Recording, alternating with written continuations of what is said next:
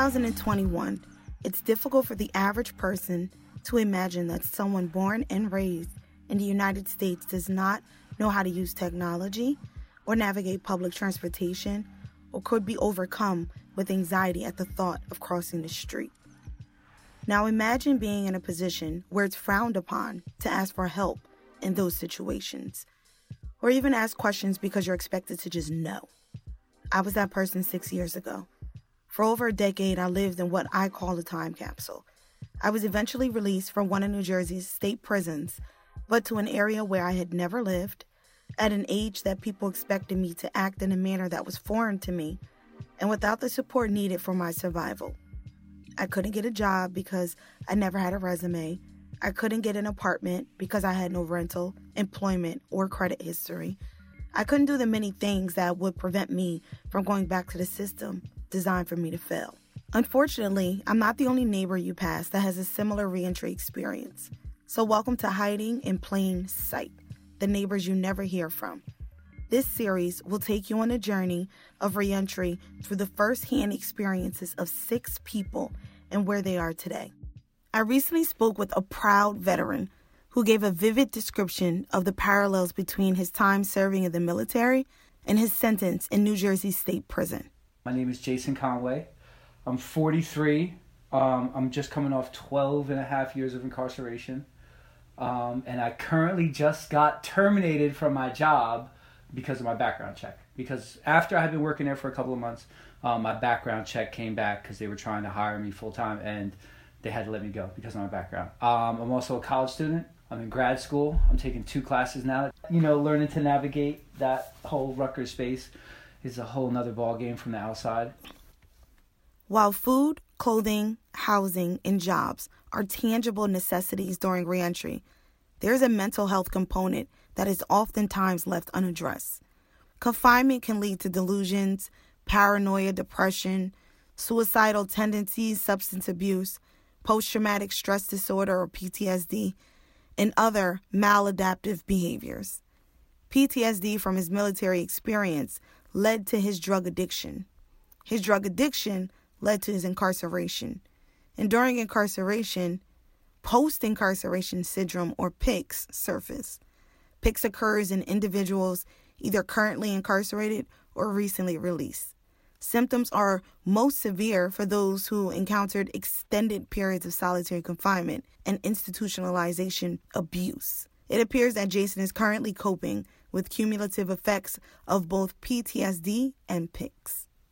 When I first went to prison, I got locked up in 2008. And when I first went to prison, it kind of equated to the military automatically. All right, so it's a lot of one gender, and the military is still like that to this day. And it's a lot of, what guys are in what positions.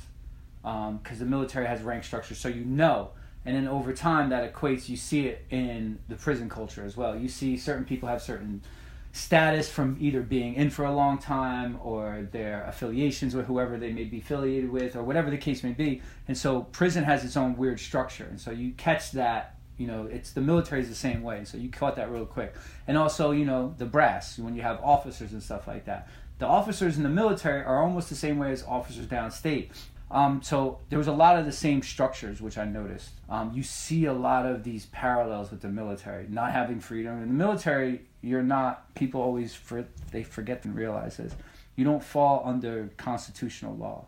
You fall under United States Code of Military Justice. Yeah, so the same rights you have as a citizen, you don't have as a soldier because you fall under a different code of conduct. So it was a little easier for me to adapt, say, somebody who's just coming from the street or whatever the case may be. And so I used that to my advantage when I was in the prison system, definitely. So now, the same thing too with the violence. So you've seen violence in the military amongst each other and also amongst whoever. I was in Korea for a year, and you see the enemy. You literally see the enemy, and it's that weird feeling because that's the enemy, and you don't know why it's the enemy. You just know that that's the enemy. And so you have to treat them a certain way, and so you have to come with that same standard. And so now you equate that to the prison world, it's the same. The cops is the enemy, and so because it's set like that, that's the enemy, and so you have to fight certain battles and stuff like that. And so the enemy, in military world, you try to kill the enemy, you try to whatever. in the corrections world, you can't do it like that. You can't, that doesn't, no, that's not going to work. So you have to like mental jiu-jitsu in order to get where you need to get going sometimes. Prior to incarceration, Jason loved and still loves to work with his hands. He is very skilled at and enjoys doing construction work. I've never heard anyone speak about a place to purchase tools like kids speak about candy stores until I met Jason. However, one of his first experiences at Home Depot didn't go quite as planned. It's real weird for me. I love Home Depot. It's my toy store. That's where I go. It's kind of like, I don't know, it's just one of those places for me. Like, that's my, Shangri-La for some reason. Like, I love those places. And so to go in there, after not really being around a lot of people, and then you go in there and you just start seeing people in the aisles, and you start seeing shopping carts, and like, now this is my second experience going to a major store. And so to walk in there and start seeing all those people, you get nervous, especially because you see all these tools everywhere. And so for me, all those tools, that's weapons. That's all like zombie apocalypse weapons. And you see these things. And so to go into Home Depot and see a good amount of people, everybody's wearing masks, so you really can't see anybody either. And so that adds to it, is that you can't see facial expressions. So you don't know who's pissed off, who's not, who you have to worry about. And so you start walking around. So I started carrying the shopping cart behind me. I started pulling the shopping cart behind me to protect my back, so to speak. And then just was like, look, head on a swivel, looking around, I look at it now because now I've gotten used to Home Depot, and so now it doesn't really bother me too much anymore when I walk. It happens every once in a while still, but only at certain places. But that Home Depot experience was a rough one. Yeah, I didn't like that at all. I went on to ask Jason what he would tell other people that are formerly incarcerated. We are the hidden citizens, and so the more we hide, the better we are. We don't have to be bothered and exposed. Like, I just got exposed for a job. And so that's what I tell people, like, coming home, listen, you're going to feel like you're spinning your wheels. Just keep spinning them. Eventually they're going to drop. You're going to gain traction, and you're going to start moving. But it's just, while they're spinning, I don't know what to tell you, bro. I learned yoga, do meditation, like, call people, get a support circle, start reaching out. I reach out to people all the time. We ended our conversation with Jason telling me what he would tell both his son and his younger self if he had the chance. Oh, man, listen more, man. Shut your mouth and just listen more. God. What would happen if we paid attention in a measurable way, not only to the impact that formerly incarcerated individuals have on communities, but to how they can enhance it? With the world's highest incarceration rate, it is naive of us as a country to not address the unhinged and unchecked harm caused by the carceral system and advance the natural and civil rights of those currently and formerly incarcerated. This is Tia in Newark, and thanks for listening to another episode of Hiding in Plain Sight, the neighbors you never hear from. And if you're interested in ways to get involved with helping our neighbors locally, I encourage you to visit njfortehouse.org. That's njforthouse.org.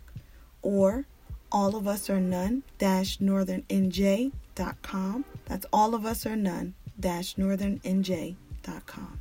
This series is part of the Newark News and Story Collaborative, made possible with the funding support of the Geraldine R. Dodge Foundation and the Victoria Foundation.